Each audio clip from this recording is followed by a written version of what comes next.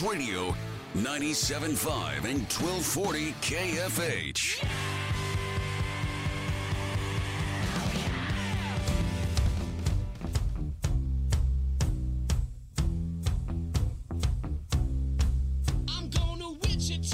Hey, Shocker fans, want the latest on Wichita State athletics? Let's go right to the source with Shocker AD Kevin Saul. And welcome back, everybody. It's been a while since we've had the opportunity to talk to Kevin Saul. Jacob Albrock, Tommy Castor here on a Wednesday edition of Sports Daily. Kevin, we've got a lot going on in the world of Shocker athletics. Softball underway, baseball gets underway this week, but we'll start with basketball, and we'll just sort of come out swinging here. I remember the first time we met, Kevin. We talked, and I love that you're available, and I appreciate that more than you know, and I think Shocker fans do too. I said this will work great as long as when the questions get uncomfortable, we're able to still keep having these conversations. I suspect that they're getting a little more uncomfortable in your world. I know they are in our world. The Shockers get a double overtime win against SMU, but it's hard to say things have gone well lately for the Shockers, and I know fans are frustrated. What is it like right now for you on the inside when it comes to Shocker men's basketball? Are you feeling that discomfort among fans, or what's the vibe you're getting around the program right now? Well, first off, I appreciate the opportunity to be on the show. Jacob and Tommy, just thank you for that. And if I can address the level of discomfort, I think I'm a firm believer, maybe I'm in the minority, that when you get comfortable being uncomfortable, that's when organizations have an opportunity to really change and adapt and improve. So I embrace discomfort, and I think that's where you have an opportunity to really grow and improve. So that piece is really important. Certainly, whatever you want to call it, whether it's tension, discomfort, recognition, discouragement, there are certain elements of our fan base that speak in different ways about all of our programs. So specifically, regarding men's basketball, we've talked a lot about that, and the lens through which we evaluate at the end of a season is, are we getting better? Are we implementing the things that we've talked about preseason, and what's the progress for that? And, are we aligning our results with investments, right? With the investments that we're making? Are we aligning those expectations to the resources and ultimately productivity? So there's a lot of layers that go into that, from technical skills and ability development to how are we developing the young people in our programs from a whole person perspective, the academics element, the recruiting, compliance, academic performance. There's so much that goes into the evaluation of any one given program, and we spend a lot of time talking about that throughout the year, preseason, postseason. So yes, I think it's also important to recognize that we work and live in an industry that's built around passion and emotion, right? So because we serve such a wide variety and diverse set of constituents and fan bases and season ticket holders, and everybody approaches it from a unique angle. Everybody has a unique story and experience with Shocker Athletics. That's what makes the collective group a really awesome family. And so everyone has a different set of priorities as well. And so I think what we have to be very good at in athletics is listening and understanding that passion and emotion certainly beats apathy. When you're not hearing anything at all, that's where you're in dangerous territory. And so, again, I think it all goes into the evaluation and folks having a level of trust that we are pushing things forward every single day, and that our desire is to develop young people, to exude our core values, and competitively to position ourselves in a regular, consistent, reliable spot to be competing for championships and representing this institution in the NCAA tournament. Oh, Kevin, you took the words out of my mouth. I've always believed that, the most dangerous thing is apathy. Like it's fine, for a fan base to be angry and all of that, frustrated, whatever the words are, because it shows they care. But when apathy sets in, that's when it gets really dangerous. So in your role, overseeing, not only basketball, but just all the programs in general at Wichita State. What's the best way from your perspective to combat apathy, if that's growing, if that's something that is, kind of coming to the surface, bubbling up? How do you try to combat that in the best way possible? I think anything you can do to mitigate isolation, because apathy and isolation is very dangerous. So we have to maintain connections. We have to seek out opportunities to have conversations, to create safe spaces for our fan base, our season ticket holders, our donors, local, regional, national, wherever they may be, to have a voice and an opinion in where we are, where we're going. All of those things is really important to create an atmosphere of transparency and receptiveness, right? Being receptive to that. One thing to say it, it's another thing to do it over and over and over again. We got to be receptive to that. We have to maintain coachable spirits, right? Nobody's above these conversations. They impact all of us. I think what's important is that from myself to everybody within our organization, yes, we have specific roles as a compliance administrator or a senior women's administrator or a director of athletics or in facility and operations, and all of those pieces contribute to a successful organization. We're also all fans here. We wouldn't be doing what we do if we weren't fans of the enterprise of intercollegiate athletics, if we weren't fans of our student athletes and our coaches, and want the absolute best for them as well as a collective whole. And so I think it's important for our fan base to understand that we're not a disconnected group of administrators. We are shoulder to shoulder and arm with our fans. We want all that success as well. And so do our coaches. It's really about how do we come together and achieve that together in some unique ways. So I think that's maybe some important perspective for folks to hear. And I know what the number one question for fans is. Kevin Saul speaking to us now, Wichita State's athletic director. It's how is the evaluation of Isaac Brown going as the head coach of this basketball program? It's a hard conversation, I think, for fans too, because I think everybody likes Isaac Brown. He is as stand-up and good a person as at least on the surface as we have. But the reality is the team, I don't think, is winning enough games. And, it's been since early January since they've won a couple in a row. Go back to early December since they've won a couple in a row before that. And that's it. 2-game winning streaks this year. How are you evaluating the team on the court? How are you evaluating the team off the court? And how are you evaluating at this point on February 15th the job Isaac Brown is doing as the head coach of that program? That's good, Jacob. I think that's a 6-part question if I got that part right. It is. If I address those in the order presented. First and foremost, Isaac Brown's character and integrity is unquestioned. He's got a great heart for our program and the young men in our program, and wants the absolute best. So that piece is very important. I think that's a critical element for all of our head coaches. The evaluation of programs is ongoing. It's every day, right? There are opportunities to perform, to succeed, to fail every single day, whether that's in recruiting, whether that's in on the field or court performance. We are constantly being evaluated. And that's what I think is also great about our enterprise. We're constantly being evaluated, and our work is being evaluated by many, many others because it is so visible. So, I think to answer the question, how will that evaluation go out, or what are the detailed components of that? We look at everything, guys. Absolutely every aspect of the program. Are we getting better competitively? Are individual players improving in their technical skills and abilities, in their whole person development, and all of those components?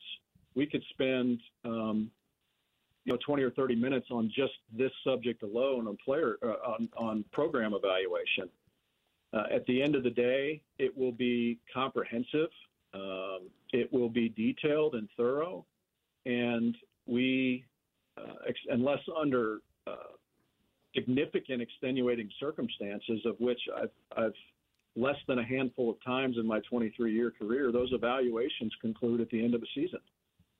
So that's the fair and right thing to do, and and we'll continue to work our way forward. I think sometimes folks might misconstrue silence or quietly working and doing the things that we do day in and day out as a lack of attention towards a particular subject matter, and that's not necessarily the case either. We have a lot of things going in athletics, that a lot of details. We're going to be successful. It's going to be about an elite attention to detail in every single area. But we're not out publicly talking about every single minute and granular detail that we're working on in athletics. That doesn't mean it's not going on. So I think that's an important piece for folks to understand as well. Kevin, from a 30,000-foot view here, and in the world of college athletics in general, the announcement came down last week that Texas and OU will be leaving the Big 12 a year earlier than originally scheduled. We know the schools currently in the American that are leaving for the Big 12, and then speculation that the Pac-12 is maybe looking at SMU. As it relates to basketball, men's basketball, as that has kind of been, well, not kind of been, it has been the banner carrier for Wichita State athletics for a long time. From a 30,000-foot view, I know you don't have a crystal ball and can't predict what's going to happen in the world of conference realignment as it relates to Wichita State and the American and all of that long term. How important is it from your perspective to have a high-quality men's basketball program as there is these conversations going on nationally about other conferences looking at poaching schools from the American? Well, to answer the first question, it's critically important that we have a highly successful men's basketball program for many reasons. From a university life, student life, very, very important. From a community engagement piece, very important. Obviously, this program means a great deal to our community and everyone in it. It's a source of great pride for individuals. It is the economic engine that fuels our department. It fuels a majority of, if not all, our scholarship payments to the university.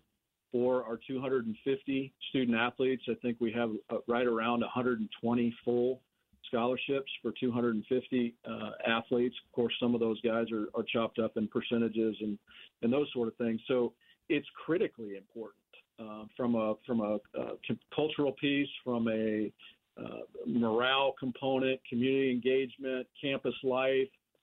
Very, very important. And I think folks understand that. And in some ways, I think maybe that can create a misperception that other programs aren't important, and that's not it. When you look through the lens of importance, all 15 of our programs are incredibly important. We want to align resources, expectations, and all 15 programs to win championships, guys. We've set a strategic objective to win 15 AAC championships in the next 5 years. We're going to need to be really good in a lot of sports to accomplish that. So that piece is really important. When you look through the financial lens, the reality is that we have 2 or 3 programs that have the ability to drive some of the finance and resources that all of our programs will ultimately benefit from. And so there's 2 different lenses to look at there, but again, critically important there.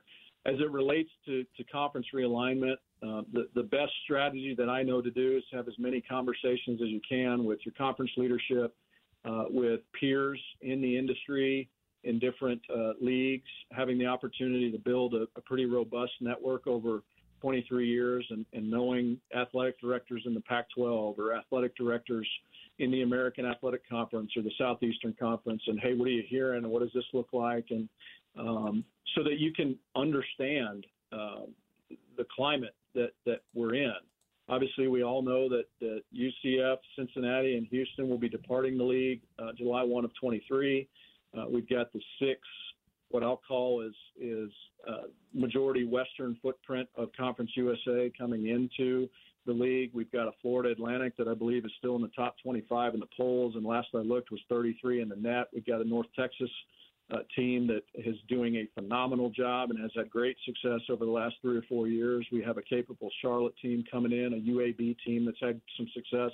So I think there's going to be strength in the league. It certainly will have to build. There wouldn't be any outright number one in the net type programs coming in, but at the same time, very capable programs that are committed to basketball success. And that's the important piece, is to align our program in an environment that pushes us, that drives us to improve and succeed and enhance resource development.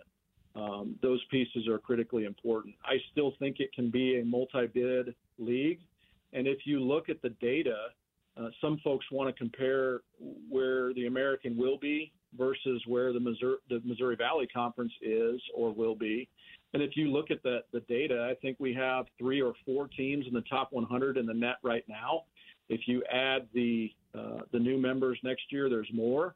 And I think in the Missouri Valley, there might be 1 team in the top 100 in the net. So I still think we're in a very competitive environment. I think financially it benefits us as well. Exposure-wise, it's really good. I know some folks are concerned about the 3 o'clock tip on a Super Bowl Sunday that the league schedules that, obviously, and TVs picks that up. Great exposure for Wichita State to be on primary ESPN from 3 to 5:15 right before the Super Bowl. The ratings on that are going very high. So. Yeah, that was an interesting slot, but, it's double-edged sword. Kevin Saul, Wichita State athletic director. I'll ask you this question. You may not be able to answer this. You probably can't, but I'm going to ask it anyway.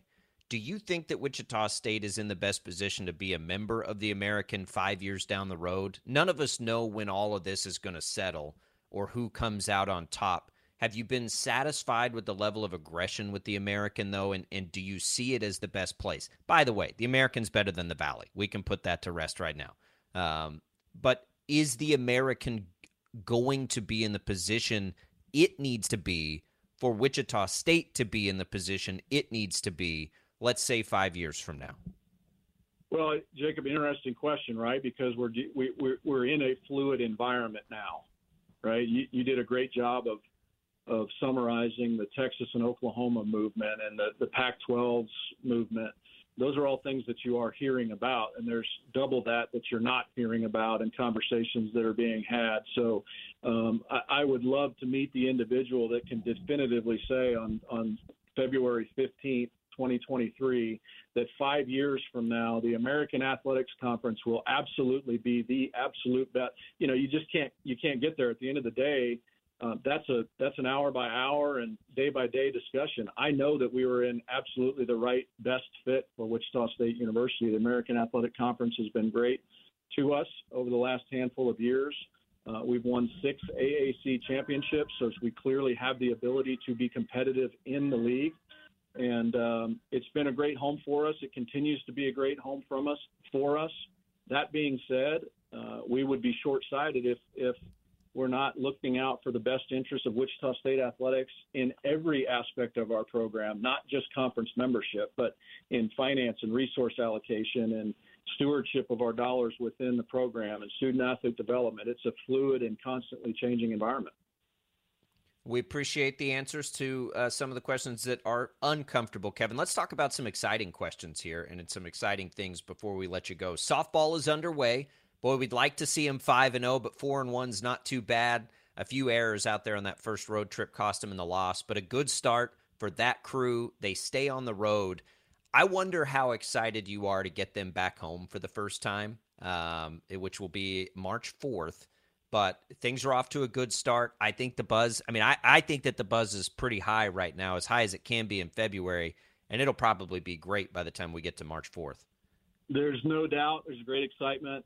Just a little bit of personal background. I had 2 sisters that played softball. One was heavy into traveling. We were a softball family. Dad coached, really loved the game, very close relationships within the softball community. It's a great sport, and there's a lot of fan interest in that. We've had some success, I think 4 regionals in the last 6 years.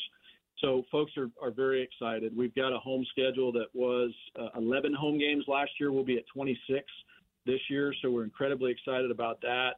The investment, the recent and short-term investments we made in the program, the long-term investments we have out there, there's no doubt there's great excitement for our softball program. Good first weekend, as you mentioned, Jacob. 4 consecutive wins, a lot of runs being scored. Went up against a really good pitcher at Texas State. I think when the dust settles on this season, you're going to see Texas State's either 1 or 2 in the Sun Belt. good quality program for us to play early on. So, again, I love Coach Bredbender's approach to scheduling tough, because I think the lessons you learn early on scheduling tough pay real dividends for you when you're competing for a league championship in the regular season at Central Florida. So, again, another tough weekend ahead. You got San Diego State. You got Boise State. You got San Diego. So plenty of challenge ahead, and certainly looking forward to getting them home. And then before we let you go, real quick on baseball, which starts on Friday on the road. How have things gone now as Eric Wedge's tenure is done and this team's had to transition through that?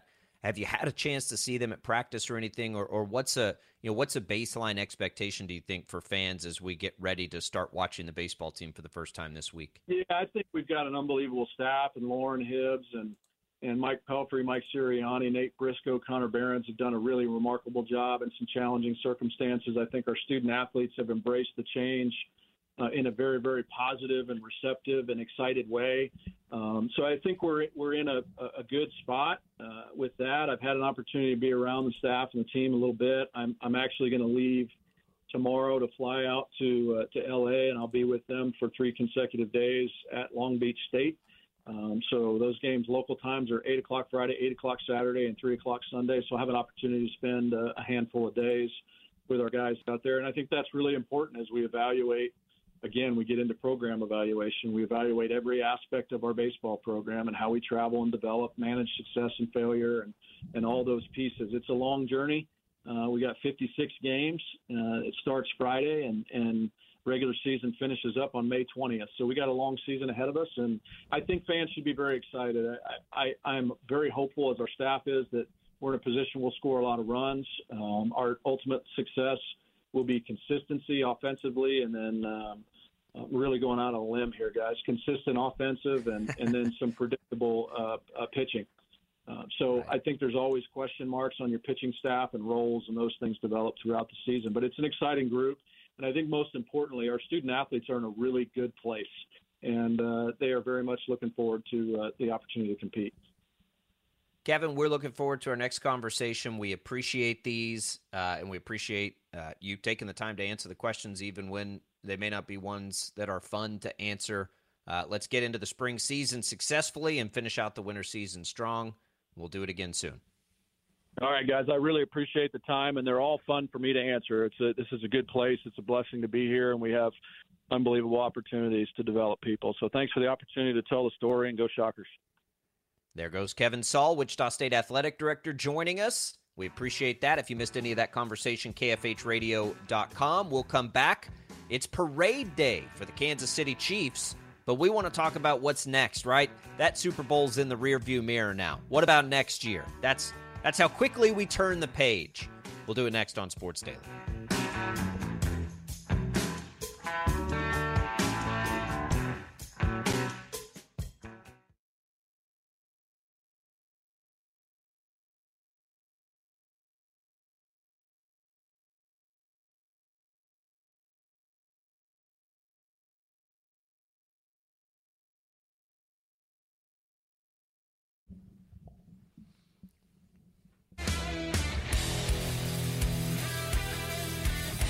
BetMGM, an official sports betting partner of the Kansas City Chiefs, congratulates Chiefs Kingdom on their big game victory. And with the best parlay selections tools, boosted odds specials, and daily promotions, BetMGM knows what it's like to be a champion.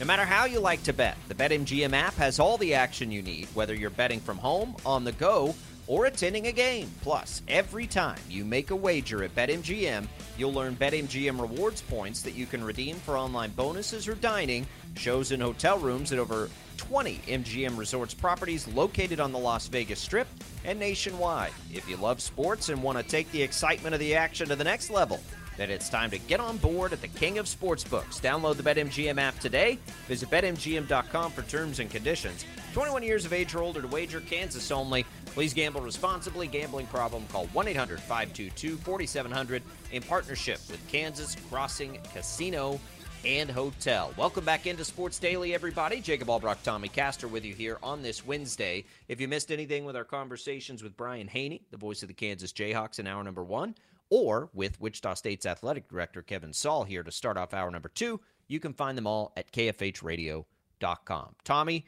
the Chiefs, the football betting is done as far as last season. Now we look to the draft, maybe for some chances or futures. The Chiefs are the favorites. I think the Chiefs are clearly the favorites next season. Some of the teams that are on the come now have to pay quarterbacks, right? They'll have to solve the challenges that the Chiefs have spent the last 2 years solving. In one offseason, they rebuilt the offensive line, and in the other, they rebuilt the defense. I don't think the rebuild is completely finished in either of those areas, and it's interesting that the two biggest question marks of the offseason are prominent figures of those areas, Tommy. They got a decision to make with Orlando Brown Jr., and they got a decision to make with Frank Clark. I wouldn't be surprised at all if neither one of those guys are Kansas City Chiefs next year. Is that the right decision? I don't know. I think that, both of those guys, based on overall production, in my opinion, were probably, and I got into this discussion in the office with Matt Henderson, our sports director now and producer forever for 12 News. Were they overpays?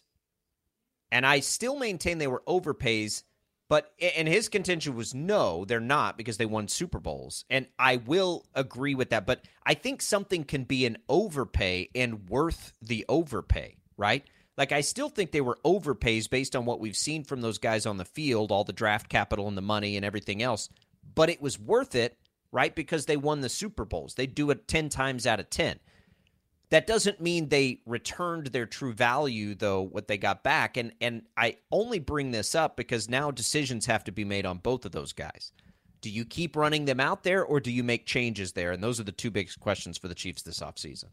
Well, where I disagree with you on is I think both of them will be Kansas City Chiefs next year. I don't think they're going to get rid of either one of them. For Orlando Brown, speculation is that they're going to franchise tag him again. Pro Football Talk, Mike Florio is reporting that the Chiefs are not really interested in letting him hit the open market. So it looks like for a second time, and we can talk about whether or not that's the right decision.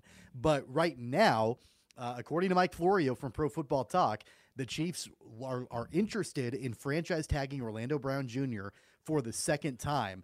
And then with Frank Clark, he's technically under contract because he restructured his deal before last season.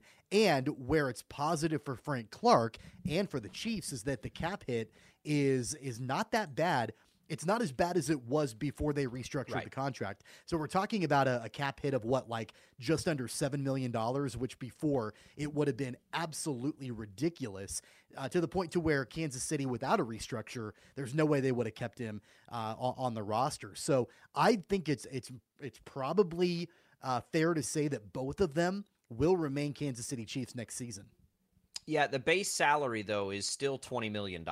So, it's a $27 million deal, the cap number on Frank Clark's contract, I believe. But why do you restructure it for a 2-year deal if you're not intending on keeping him for the second year of the 2-year deal? Like, why don't you just restructure it with a better cap hit for that 1 year, the year we just wrapped up, and then let him go? I won't pretend to know the answer to that question because I'm not 100% sure. I don't think you can do that short term, though. The base salary is really high, right? The base salary is like 13% of, if I understand it correctly, of what their salary cap will be. So it's a question of, at 30 years old, if the Chiefs can get everything else they need to get solved with it, will Frank Clark be a $27, $30 million a year player this year? No, I don't think he will be. I don't think he ever has been. And so that gets into the overpay but be willing to do it conversation. And I think it fits both of these guys, honestly, because Orlando Brown, to me, on a 1-year deal, right? If they franchise tag him, that's an overpay because he's not one of the top left tackles in football, which is what he'll be paid like for 1 year. Are you willing, though, to overpay it? Because you can. And that's where the Chiefs are in this interesting place, right? And they've been here for a little while. I don't think anybody would tell you that Orlando Brown is a top left tackle in this league, but he's going to get paid by like one this year if they tag him. And Frank Clark, to me, has never been worth the money in that contract if you're just looking at production to dollars. But both of those guys obviously have tremendous value to this team because they fill those needs. And so it becomes a really interesting strategy then for Brett Veach to evaluate that and decide when to make the change or when to try to stretch it out because they can, because they have the room to do it. Chris Jones has got to get paid too, right? And that to me has to be the priority. If it costs you Frank Clark and Orlando Brown to make sure that Chris Jones is a Chief for at least the foreseeable future, if not forever, then that's what you're going to have to do because he's far more important to me than those two guys are. I don't know. I am not. I want to be very clear. I'm not an advocate for keeping Orlando Brown around. I don't think he's all that great. I don't think he's all that special. I don't think he's worth 120% of his current contract to franchise tag him again. Like, I just don't see that. I would rather him hit the open market, and I would rather see Brett Veach go and try to find either a low-cost free agent or draft his replacement because he's been really good at that with guys like Creed Humphrey and Trey Smith on the line. That being said, though, I do feel like that if Orlando Brown hadn't have played a good Super Bowl, I'm not sure that the Chiefs would be as interested in franchise tagging him for a second time. And he played well in the Super Bowl. Clark. It's the same with Frank Clark. Playoff Frank. Yeah, exactly. And so you're seeing this offensive line, and it was the entire O-line. Paul and I talked about it yesterday that came to play, and not giving up a sack in the Super Bowl on Patrick Mahomes. And it was such in stark contrast to the last Super Bowl against the Buccaneers and the way the offensive line played that I can absolutely see that, Kansas City is saying, well, man, I look at the way that Orlando Brown and the rest of the O-line performed. Andrew Wiley is a free agent also. So it wouldn't, gotta lock him up. Me. Right. It wouldn't shock me one bit if, we see the Chiefs say, you know what, let's go ahead and try to, bring back as many pieces of this offensive line as possible. I have to simplify salary cap things because I feel like it takes a master's degree to know it and understand it and truly get a grasp of it. So let me make it perfectly clear to everyone that when I look at this stuff, I simplify it. I do not understand it very well. I understand it in basic terms, though. And in basic terms, it's far more important to me that the Chiefs have Andrew Wiley than Orlando Brown Jr. It's far more important to me that the Chiefs have Chris Jones rather than Frank Clark. So they've done a good job, the Chiefs have, at navigating these things. Tyreek Hill and Tyrann Mathieu, I think we forget about Tyrann Mathieu, but the Chiefs made hard decisions with those guys, right? And they let them go, and they drafted replacements, right? They brought in replacements. So, and they made their commitment, obviously, to Patrick Mahomes and to Travis Kelce. What the absolute number one priority this offseason, to me, is to get Chris Jones extended, right? He's got 1 year left on his deal. So you got to get him extended for, I don't know what it is, 3-4 years. I mean, he's going to be 30, so you can't get out of control on that. But that has to be the top priority. If you can do that and find ways to keep those other guys, fine. That's fine with me because I don't think this team is going to need a lot of free agent help, right? They have a ton of draft picks, and they've got a lot of players they just drafted that you assume will get better, right, if you believe in your player development. So they don't need a lot of free agent help. If they can get Jones extended and still keep Brown and Clark, fine. That's fine with me. And Wiley, because, again, I think Wiley's more important than Brown based on dollars to production. If they can do those things, go for it. Don't care. But if they can't, if Frank Clark and or Orlando Brown in any way impede a long-term deal for Chris Jones, then I got a problem with it. And from day one of the Frank Clark trade, I'm telling you, when you talk about an island, I was on an island, Tommy. I did not like the deal because I was afraid it would cost them Chris Jones. Now, it hasn't yet, and Frank Clark has been playoff Frank and helped to 2 Super Bowls. He has not lived up in the regular season, statistically, to the contract and the draft capital that they gave up, but they've got a couple Super Bowls, so obviously they're willing to do it. But even now, I ask the same question. Is that in any way inhibit them from a long-term deal with Chris Jones? And if it does, then I got a problem with it. But if they can get Chris Jones locked up and keep those guys, then fine. I don't care. But you got to keep Chris Jones first and foremost. I'm going to take it a step further and go beyond Orlando Jones and Frank Clark, Orlando Brown and Frank Clark, and take a look at one of the wide receivers who's an impending free agent. Jeremy Fowler from ESPN is reporting that the Chiefs are interested in bringing back Juju Smith-Schuster. So he had that one-year deal, an incentive-laden one-year deal, but ESPN reporting that the Chiefs are interested in Juju coming back, and Juju is interested in staying with the Chiefs. It makes me wonder if we are seeing a situation that's similar to Sammy Watkins in Kansas City, where he had offers from other teams. He probably could have went and made more money elsewhere, but there was an interest in playing with Patrick Mahomes and Andy Reid and Travis Kelce and all of that, and Juju potentially, which I'm kind of surprised, because if this ends up happening, that's not really Juju's personality, I don't think. Like, I think he's more like go get that money kind of guy, but being willing to take less money and return, that would be interesting, and certainly not something that I would be predicting. Well, look, he had 933 yards on 78 catches this year, 3 touchdowns. I mean, he was not a world beater by any means. Now, if he wants to come back on an affordable deal, okay. I mean, at that point, that's fine. But you can't go pay him a bunch of money. He's not worth that. Now, again, I don't know, like, what is he looking for? Right? Like, what is he trying to achieve there? Because in the postseason, I thought that, you know, he was helpful, especially in the Super Bowl. But again, he had 10 catches over 3 games in the postseason, Tommy. No touchdowns. So I don't know. It would have to be on a cheap deal, because if not, why? Why would you do that, right? Like, I certainly you wouldn't can't lock him spend down money for on that.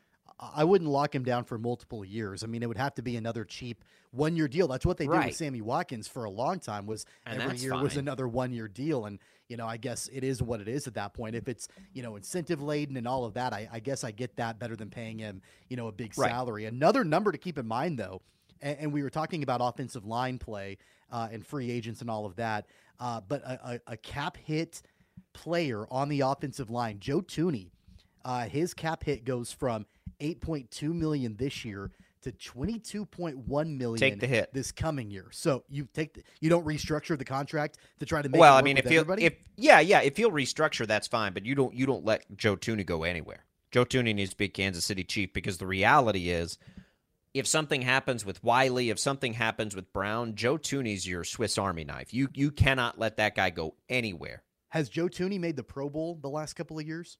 I don't know. I don't know how to evaluate offensive linemen. I've watched him play. Orlando and Joe Brown has made the Pro Bowl the last 2 seasons. Have you watched the Chiefs? Who's been a better offensive lineman? I'm just telling you that Orlando Brown, as the blindside guy, has made the Pro Bowl the last 2 seasons. Yeah, I don't think Joe Thuney has. Who was the quarterback, the backup quarterback in the Pro Bowl this year? Tyler Huntley. Yeah. Okay. I'm not going to put a whole lot of stock in that. I'm just telling you. I'm telling you I'm telling you that I don't. I'm telling you I don't care. I'm telling you that Joe Thuney's better than Orlando Brown Jr. So, like, I do not let Joe Thuney go anywhere, because he can play multiple positions. I'd like to think that Joe Thuney would let you restructure his contract to he maybe might help keep some of these people around. Yeah, he might, because it extends his life there too. But I think when you're looking at, and again, you have to compare it to the dollars that they would command on the open market. Somebody is going to pay Orlando Brown if he hits the market. I just don't think that's the right thing to do for the Chiefs. If they can get him to come back or do it, but if it's like a top level paid, I would rather start the replacement process now, right? And keep Wiley and Thuney as options at left tackle if whoever you draft isn't ready, and develop it that way. Because why? They have a really good history recently of developing offensive linemen. So keep that trend going. That's always the best option in the NFL, financially.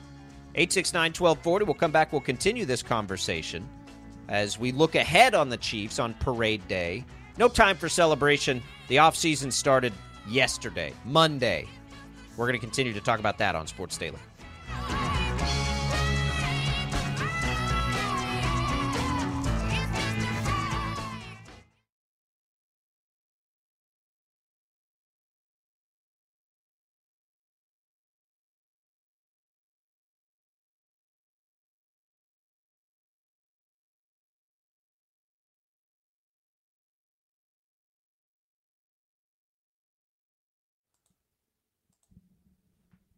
This Wednesday edition of Sports Daily, Jacob Albrocht and Tommy Castor will finish our very brief and sort of book-opening conversation on the Chiefs offseason. We can simplify it even further, Tommy. As things currently stand, and obviously they'll change before the draft gets here, but as they currently stand, where do you want to see the Chiefs attack the draft? They got a lot of picks, and a lot of opportunities here. What would be your priority, at least early in the draft? I think maybe another edge rusher would be, something that would be important for Kansas City. We saw the emergence of George Karlaftis this season. That was a great draft pick for Kansas City. So I think that's one area that I would love to see more depth in. And then also in the secondary, it's already a young secondary. And Trent McDuffie has been another high-impact player for Kansas City, but I would love to see a little bit more depth and help at the secondary position too. I'm not sure that there's a whole lot that you necessarily need to attack in the draft on the offensive side of the ball, but I would love to see a little bit more depth defensively. Right now, the Chiefs have 5 picks in the first 4 rounds. They got 1 in the first, 1 in the second, 1 in the third, and then 2 in the fourth out of the Miami deal. I want to see. I think I want to see left tackle, and the question becomes, with all the different picks that they have, and they have a bunch this year.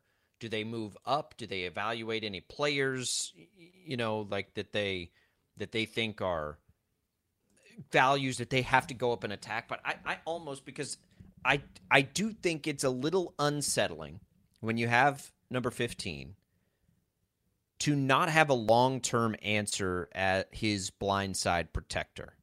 And I think that it's time for the Chiefs, whether they keep Orlando Brown Jr. or not, go get your – if he exists in the draft, and again, that's a part of the evaluation process that's a little unpredictable, but if he exists, be aggressive, go get that left tackle, and let's be done with it, right?